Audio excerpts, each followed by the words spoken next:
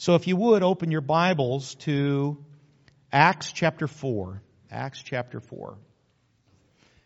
And if you're real good, you can just go ahead and put your finger in Acts 19 as well, because we're going to read from Acts 19. So Acts chapter 4. Let's pray. Father, I love you and I thank you for the opportunity you've given us this morning, Lord, because I believe you got something important that is on your heart to share with us. And I pray the anointing of the Spirit of God to be upon this place, upon every person in here.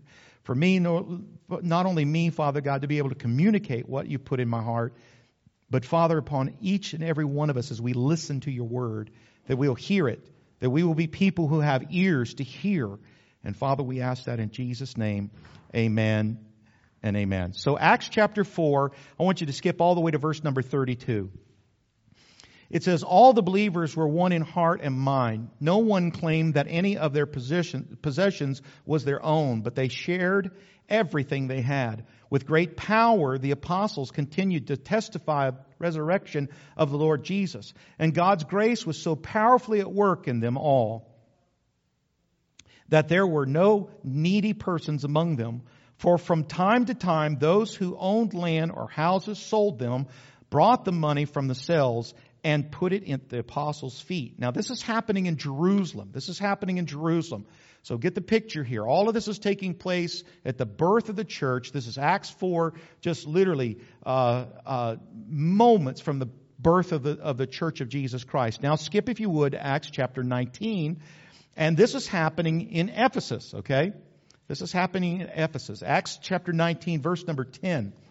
It says, this went on for 2 years, so that all the Jews and Greeks who lived in the province of Asia heard the word of the Lord. God did extraordinary miracles through Paul, so that even handkerchiefs and aprons that had touched him were taken to the sick, and their illnesses were cured, and evil spirits left them. So now this morning, I could go through a lot of scriptures and give you a picture, kind of a word picture of what was happening at the early church. Here in Jerusalem, we read what's going on. Here in Ephesus, we read what's going on. But the Bible describes Christianity that was so strong in those days. I'm telling you, Christianity was getting it done. It conquered every idea. It conquered every culture that it contacted. Are y'all there? I mean, Christianity came in like a tsunami wave. And nothing could stand up against Christianity. There were cities, there were nations that were literally turned upside down by the gospel of Jesus Christ. People were literally willing to die the most gruesome deaths for it, or to even lose their property and possessions. A supernatural power was loose among them, and it healed the sick. It drove out demons, twice blinded its opponents, and made hypocrites fall dead on the spot. And I could have listed a lot of things there. The Spirit of God was loose, and the supernatural power was available to this early church. Within one generation, only by word of mouth, everyone within the known limits of civilization was reached with the gospel of Jesus Christ. One generation. That's incredible. I want us to kind of come down from that high and just think about what the contrast is with Christianity then and Christianity now. You see, Christianity today, and I can speak openly perhaps of the Christianity in the United States because I'm really not that familiar with it other places. But Christianity in the United States seems to struggle to even be heard. I think Christianity in the United States even struggles to be relevant. Why go to church? I can go fishing on Sunday morning. I'm just being honest here. I think the adherence that we have in the United States of America to Christianity, I think one of the things that really damages the Church of Jesus Christ is they vacillate between devotion to Christ and devotion to the world. Christianity in the United States knows little or no miracles. So let me just read some statistics that are been gathered by the Pew Research Foundation. The percentage of people identifying as Christians in the United States has declined over the last decade. This is from 2009 to 2019. 65% of adults describe themselves as Christian. That's down from 77% in 2009. 43% of adults identify as Protestant. That's down from 51% in 2009. 20% of adults identify as Catholic. That's down from 23% in 2009. Listen to this. 26% identify as atheist, agnostic, or nuns. That's up from 17% in 2009. The number of millennials identifying as Christians has declined by 16 percentage points from 2009. 62% of those identifying as Christian attending service at least once or twice per month. However, due to the decline of Christianity share of the population, a lower percentage of total U.S. population attends church regularly. Today, 17% of Americans say they never attend a religious service. That's compared to 11% in 2009. And so this morning, I should have spent more time perhaps giving you the contrast between what the church was whenever it was first birthed to where we are today. But I've still got to ask this question, even though I didn't spend a long time with it. What's wrong with this picture? Obviously, there's something about the early Christianity that's different from modern Christianity. And don't throw stones at me, folks. I'm just the voice here. The power of Jesus Christ was much stronger in the early believers than in the believers we have today.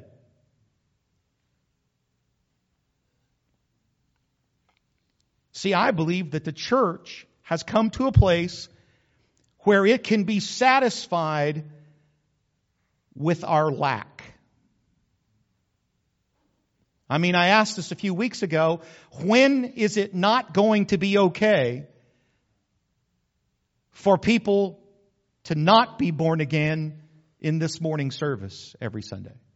I mean, seriously, when is it not going to be okay that we don't have people on a regular weekly basis accepting Jesus Christ as Savior and Lord? Because see, right now we're just okay with that. We have been okay with that for a long time. When is it not going to be okay? When are we going to come to a place where we are not satisfied with our lack? Or, what I'm believing for, when are we going to figure out what they had in that first century church and we lay hold of it? That's a good place to say amen right there. Seriously. When are we going to figure out what they had? And we said, we're going to have it too. God is no respecter of persons. He wants to do in this place what He did back on Acts chapter 2, Acts chapter 4, Acts chapter 19. He wants to do that. But this is where we're at, folks, and this has kind of been one of the mantras in my life for the last little while, because there for a little while I really believed that I was insane. I literally came to a place where I thought, Watson, you are insane. You have lost your mind. I thought I was going insane. One of the things that you're going to learn through the casting of this vision in the next couple of months, and the next month is this. The one thing that we cannot do as a body of Christ, one thing that we cannot do as individuals, one thing that this pastor cannot do, one thing that we can't do is keep doing the same things we've been doing for decade after decade after decade and expect a different result. Albert Einstein said the definition of insanity is doing the same thing over and over again and expecting a different result. You see, basically we're going to come up to February the 2nd, 2020, and that's what this whole vision is about. It's about leaving this place on that Sunday morning and say things at Trinity are going to change. And I am going to be right in the middle of that change. I want to lay hold of what they had in this early church, in this New Testament church. I want to get a hold of it. See, whenever you apply change to spiritual things, it means that you and I can no longer continue to be half-hearted or part-time Christians and expect New Testament church. Are y'all there? We just can't do it anymore. And some of you are always saying, man, if I could slip out of here real quiet so I don't have to hear all of this, I'm just telling you deacons have already chained the back doors. See, what we've got to do as individuals is we've got to adopt Bible devotion. Be devoted to the Word of God. The practices that this Word of God tells us to be devoted to. We've got to also be in obedience. And I know that goes against every grain that us as human beings have. But we've got to come to a place where we are obedient to what the Bible tells us to be obedient to. And then I believe we can begin to expect Bible results. So this message, and I toyed around with this quite a bit, but this message is entitled, Doing Something We've Never Done to Get Something We've Never Gotten. You see, because that's my challenge as a pastor. I got to begin to do things I've never done so as that I can get things that I've never gotten. And I believe that's got to be something that gets into the very core of who we are as human beings. And so this morning I'm going to talk about 3 things that this early church did that seem to have made a great difference in their lives and the people's lives that are around them. Starting tomorrow, we have called a 21-day fast. 21 days of fasting and prayer. There's a little booklet that's up here on the altar, and I would like for any of you that are saying, listen, Pastor, I am going to participate somehow, some way in this 21 days. I'm not going to handle my life as it's been in the past. But I'm going to do something different. And I'm going to expect something different. So after service this morning, we're not going to pass these out. We're not going to, get in your face and tell you need to fast with us. But this is what I'm going to believe. I'm going to believe that you'll make your way to the front. I'm not going to even remind you at the end of the service. If you walk out of here, I forgot it. Well, obviously, you can come tomorrow. We'll give you one. I'll run you down in the parking lot, put one under your windshield wipers. I don't know. But folks, they're up here in the front, and this is just a little guide that just tells you kind of how to do fasting. But we're going to fast, and we're going to pray as a congregation, and we're going to believe God for some results. Amen?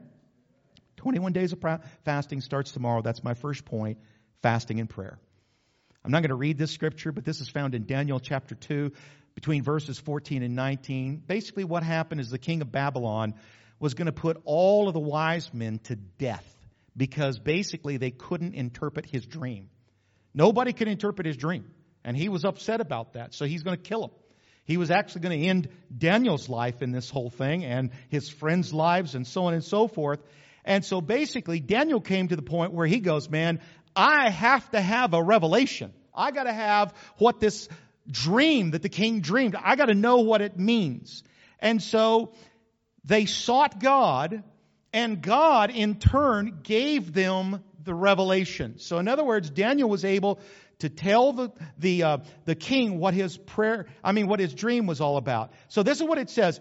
It says, and I set my face unto the Lord God to seek by prayer and supplications with fasting and sackcloth and ashes, and made my confession. So Daniel basically is saying this: I gotta have an answer from God. Whoa! Otherwise, I'm going to die. All my buddies are going to die. I got to have something from God. He was square up against the corner, had no place to go. Are y'all there with me? I have an idea that many of us in this room are just like that, with something that's going on in our lives. It could be some health issue with you. It might be a family issue. I don't know what it is, but maybe you're right up against that corner where Daniel is saying, listen, we got to have a revelation from God. And so Daniel, what he did is he said, I'm going to fast and I'm going to pray and I'm going to get an answer from God. Listen, folks, I could stand up here today and give you testimony after testimony after testimony after testimony after testimony after testimony of great things that God has done whenever people will humble themselves and fast and pray. Miracle after miracle after miracle. But yet the church that exists today, basically we poo-poo fasting, because I want to tell you something. I'm addicted to food. I like it. I'm not going to stand here for one moment. Well, you tell anyway. I'm not going to tell anybody I don't like to eat. And so whenever you tell me I'm not going to be eating for a few days, I have the tendency to go, no, I want to eat. But I believe our backs are square up against a wall. And I believe we've got to have something from God. Not only as individuals, but as a corporate ministry, I believe we need to have something from God. That's why the casting of this vision lies after we fast and pray. Amen? Fasting, as it pertains to the Old Testament, we see it here in Daniel, but how did it kind of manage in the New Testament? Well, for one thing, the Lord Jesus Christ fasted himself. He talked about fasting on the Sermon on the Mount. He said that his followers would fast because he said, when you fast. It was just a given. It was just an expected thing. Fasting was a regular practice of the early church. That's Acts 10:30. It's Acts 13:2 and 3. It's Acts 14, verse 23. 1 Corinthians 7:5. 2 Corinthians 6:5. 2 Corinthians 11:27. 7 times it's talked about in the New Testament why we should fast. It was a New Testament practice. So this is my question. Well, why did they do it in the New Testament? Why did the believers, the followers of Jesus Christ, why did they fast? Because I believe this. I believe that there is this secret power and it's added to prayer whenever we fast. Okay, that's as best as I can give you the answer. There's this power that comes whenever His people begin to fast. Whenever the 9 disciples on the Mount of Transfiguration, they couldn't cast out the demon in the boy, they asked Jesus, how come we couldn't do it? And Jesus said of them, because of your own belief, your little faith. For assuredly I say to you, if you have faith the size of a mustard seed, you'll say to this mountain, move from here, and it will move. And nothing will be impossible for you. However, this kind does not go out but by prayer and fasting. There is this power in our prayer that is absent whenever we are not fasting. But whenever we fast, I'm telling you, there is this undergirding, there's this power, there's this resurrection life power that comes on a believer. The disciples had encountered this problem, but they had insufficient power in the Spirit. And Jesus said the solution was fasting and prayer. He said that's where you get your faith. Right before he said you need to fast and pray. He said, speak to this mountain, it'll be removed. Cast in the sea. We've got to have faith. We've got to have faith. And this amazing thing called fasting that God has given us, that the church just basically says, I don't want to have anything to do with it. This wonderful thing He's given us, it creates faith inside of us. Folks, we're saved through faith. We stand by faith. Christ dwells in our hearts through faith. We are counted for the faith once for all delivered to the saints. That's Jude 3. Faith is the substance of things hoped for, the evidence of things not seen. Faith is a characteristic of God. Everything happens by faith. Folks, I tell you, if you get an answer to your prayer, I guarantee you this, that it is a manifestation of somebody's faith somewhere. So how does fasting give us that spiritual power? The new life that you and I have, for it to grow, it's got to displace the old life. Man, whenever I first got born again, it was awesome, man. Woo, baby. I was saved. I felt saved. Didn't look it, but I felt saved. I'm telling you, my feet, I don't even think were touching the ground. I got saved. Jesus forgave all of my sin. But you know what? It wasn't just a week or so after I got saved that I figured out I could still cuss. I can remember trying to do something with a wrench and it slipped and it didn't do right. And I took that wrench and I flung it down the breakthrough, and about 14 beeps followed it. And I go, well, I'm saved. How could I ever cuss? Are you all there? You see, for this new life to be able to grow, the old life has to be displaced. As John put it, he said, I must decrease, Jesus must increase. In Exodus it says, oak leaves which hang on all winter long, and the wind cannot dislodge them, but next spring the sap pressure literally pushes them off the tree. And we live in oak country, so you can study this with your own magnifying glass. It's like the man with 2 dogs. He says the one that he feeds the most is going to win the fight. Food is the main appetite of the body. And so as we fast, we weaken the old human nature.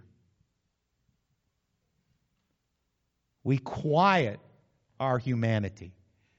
Some of you are planning on going on a total fast. I promise you this, your humanity is fixing to do some screaming. You might get through one day, okay, hey, I'm good. But the next morning, whenever you get up, especially if there are people eating in your house, you will smell oatmeal and you don't even like oatmeal and you will go, man, that smells really good there. I promise you this, your humanity will begin to scream bloody murder. I want food. And I promise you, if you determine to watch TV while you're fasting, it's not a good idea. Because every commercial is a commercial about food. Stuff you don't even like begins to look good. I hate pizza. But I'm telling you, whenever you're in the middle of a fast, pizza looks good. Food is the main appetite of the body. And so what we want to do is we want to weaken our humanity. We want to quiet our humanity. Because there comes a time in the middle of a fast, whenever you're fasting, that your humanity just gives up. It's just like that time, parents, whenever you allow your child to cry themselves out because you know that they just want you to hold them. They just know, I want to be in your bed. And finally you just go, listen, you're old enough. You're 22. You can sleep in your bed by yourself. And you just let them cry themselves out, And you go in and you don't have any more problems with them. And then they can go on and get married and do the whole 9 yards. Y'all there?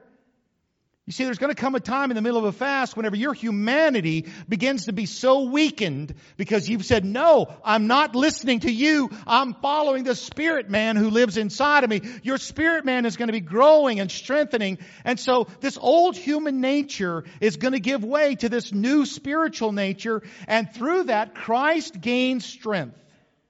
And so this morning, I tell you, I pray that you join me starting this fast tomorrow for 21 days. However you decide to do it, that's between you and God. But determine in some way to participate in this time of fasting and prayer.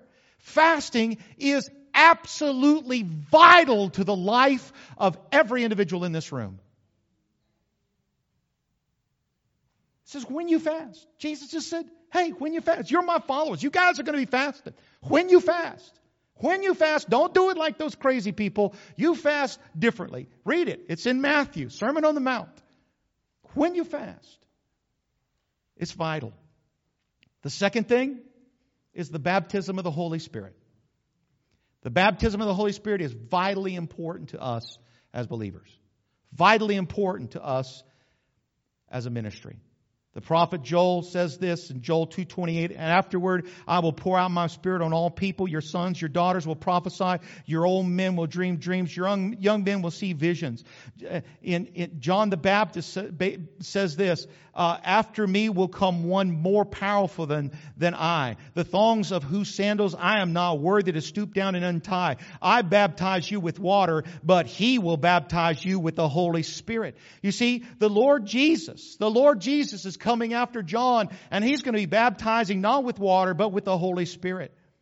This is what Jesus says in Luke chapter 24. It says, I'm going to send you what my Father has promised, but stay in the city until you have been clothed or endued with power from on high.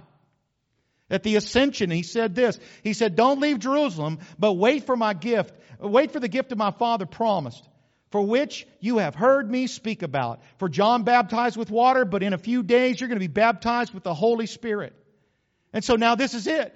Jesus ascends, goes up into the clouds. They're all looking. Whole bunch of people there, and only 120 made it to the upper room. They went to the upper room. The Bible tells us they were all in one accord. Well, let me just read it. It says, whenever the day of Pentecost came, they were all together in one place. Suddenly a sound like a blowing of a violent wind came from heaven and filled the whole house where they were sitting. They saw what seemed to be tongues of fire that separated and came to rest on each of them. All of them were filled with the Holy Spirit and began to speak in other tongues as the Spirit enabled them. We need to be baptized in the Holy Spirit. I got born again February the 4th, 1980, and it was an amazing thing. God saved me. I had absolutely no idea about Christianity. I had no idea about the baptism of the Holy Spirit. Young man that led me to the Lord at an altar kind of on this side of the room, he looked at me after I got saved and he goes, "Do you want to be baptized in the Holy Spirit?" I go, "I have absolutely I have no idea what that means." And he goes, "Well, let me tell you." And so in about 2 minutes, he gave me the whole story of the baptism of the Holy Spirit. And this is what I told him. I said, "Hey, if you think I need it, I want it. I put all my trust in Him. He just led me to the Lord." And he goes, "You need it?" And then I said, "I want it." And he said, "I'm going to pray for him and lay my hands on you. God's going to baptize you in the Holy Spirit." And he did. I could not speak in English for 3 days. I couldn't do anything but speak in tongues. Every time I'd open my mouth, tongues would come out. I had to go to work. I was quiet. I'm just going to tell you. People look at me and go, "Oh man, he's dopey." That's what he is. He's dopey. He's been smoking something, drinking something or something. I don't know. I'll tell you, if I was not baptized in the Holy Spirit, I will tell you, I would have never made it as a Christian. I needed what God gave me that night. So let me just tell you what the Holy Spirit is not. I'm not going to get into a lot of denominational differences, but I will tell you this. The Holy Spirit is not, the baptism of the Holy Spirit is not to be confused with what happens with the Holy Spirit on the day of salvation. Jesus told His apostles that they were saved, but they were not yet connected in the way Jesus wanted them to be connected to the Holy Spirit. The baptism in the Holy Spirit was given to the church to give the church power to live the Christian life, to be witnesses. That's what it says in Acts 1:8. "But you shall receive this power when the Holy Spirit has come upon you, and you shall be witnesses." The Holy Spirit gives us so many things. He gives us courage to speak. That's Acts 4. "And when they had prayed, the place where they were assembled together was shaken, and they were all filled with the Holy Spirit, and they spoke the word of God with boldness." Folks, we need some people that will speak the word of God with boldness. Instead of going, "Oh, I don't know if that's politically correct." I don't even care. Y'all with me? It gives us courage to speak. It gives us conviction to obey. That's Ezekiel 36:27. It gives us the power to confront the demonic powers of this earth. I can never forget the first encounter that I had with a demonic person that was literally possessed with a spirit. He spoke to me on the phone, and it scared the liver out of me. I immediately went to some other pastors that I worked with and I said, "Hey, listen, there's a guy, he's demon possessed and we need to go pray for him." And I'm just going to tell you something. I was pushing some of them to the front. I was trying to take a back seat because I'd heard about these demon possessed things and I didn't want any part of it. But I want to tell you something. This guy that got a hold of God, and he walked in that room and he said, "By the power of Jesus Christ that is alive in me, I cast you out in the name of Jesus." And that was all it took. We have to confront the demonic forces that are alive and well on this planet. The Holy Spirit will teach you to pray.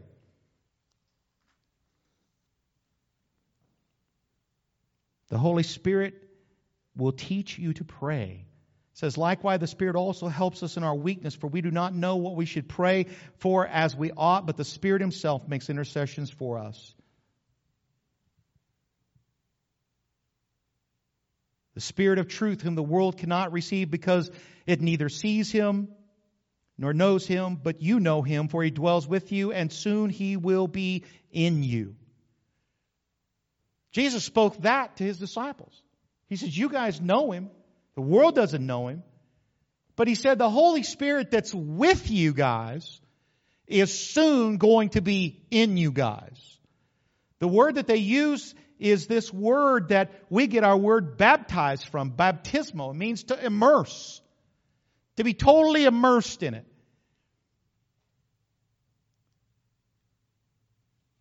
I think if God felt that the early church needed the baptism of the Holy Spirit, I think He really feels like we need it. Come on.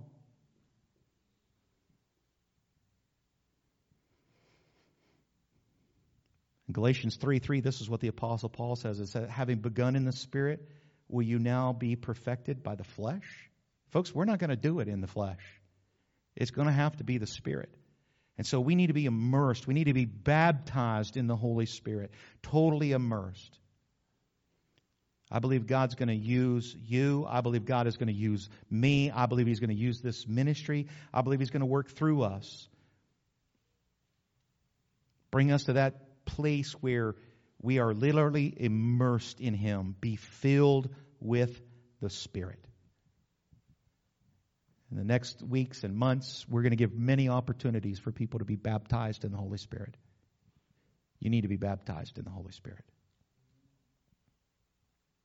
The third thing that I really believe that we need is we need deep intercessory prayer. And notice I didn't just say intercessory prayer, because I believe there's a little bit of a misunderstanding about intercessory prayer. We should never even have to say deep in front of it. Intercessory prayer, whenever we say that, it just takes prayer to a whole nother level. Does that make sense? But I'm just saying this morning, deep intercessory prayer. I believe we have to be a people who pray. We have to be a people who pray, not just for, our meals. That's not just for a minute or two each day silently. But there has to come a time whenever we as a people begin to intercede and we begin to pray, we begin to open our mouth, and we begin to wrestle, if you would, in the Spirit for those things that we need to come to pass in our lives and the lives of our communities, the lives of our families. Are y'all there? We need to intercede. But whenever we begin to pray, there's some things that we need to pay attention to. There's some things about prayer that we need to be very specific about. I believe that we need to pray in the name of Jesus. He told us that Himself. And that doesn't mean just tagging on a little phrase at the end of your prayer, in the name of Jesus. But it literally means to be in a certain position. Which, folks, if you're praying in the name of Jesus, it means that you are a born again, John chapter 3, born again believer in God, and that you've taken the position of the bride of Christ. Therefore, you pray in your husband's name. You walk in the authority of your husband. I'd love to preach on that a little bit more. Pray in the name of Jesus.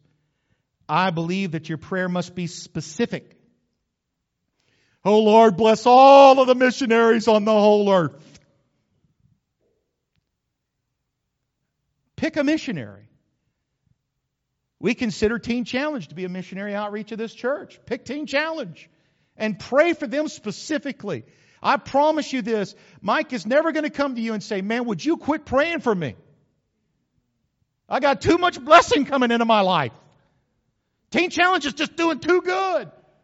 I'm telling you, there's times, as he spoke a moment ago, there's times that are difficult. There are times whenever the enemy is kicking with everything he's got, and we need to pray for specifically for things.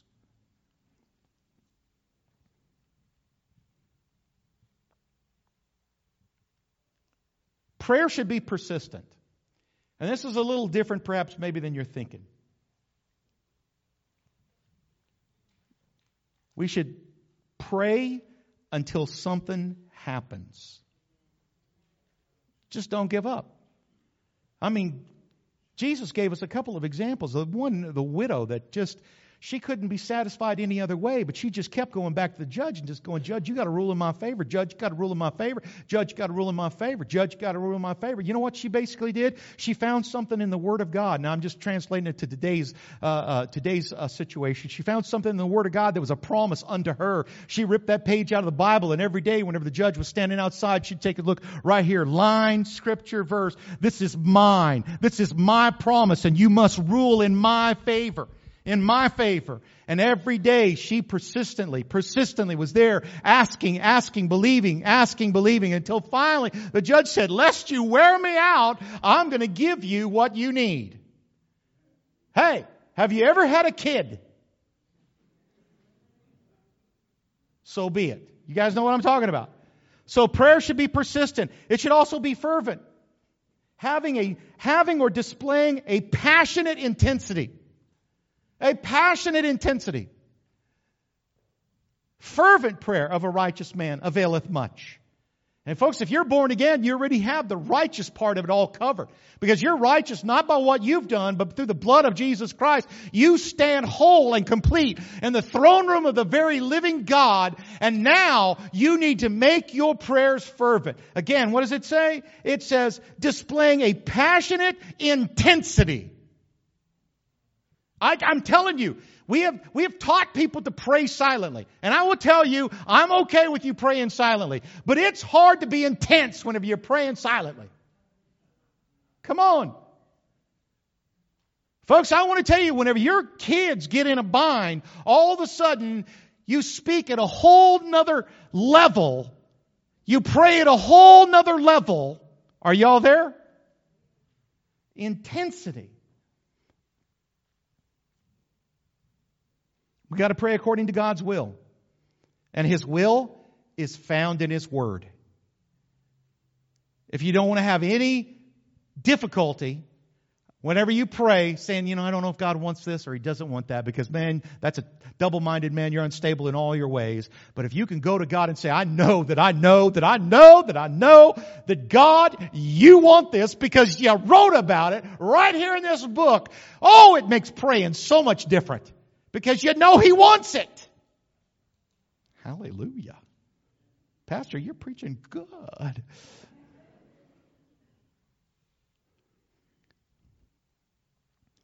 Prayers must be resistant. Whatever is pushing you down must be pushed back with a greater force. If any of you have ever been in a place where you felt like something was pushing you down, you got to figure out a way through your prayers to push it back.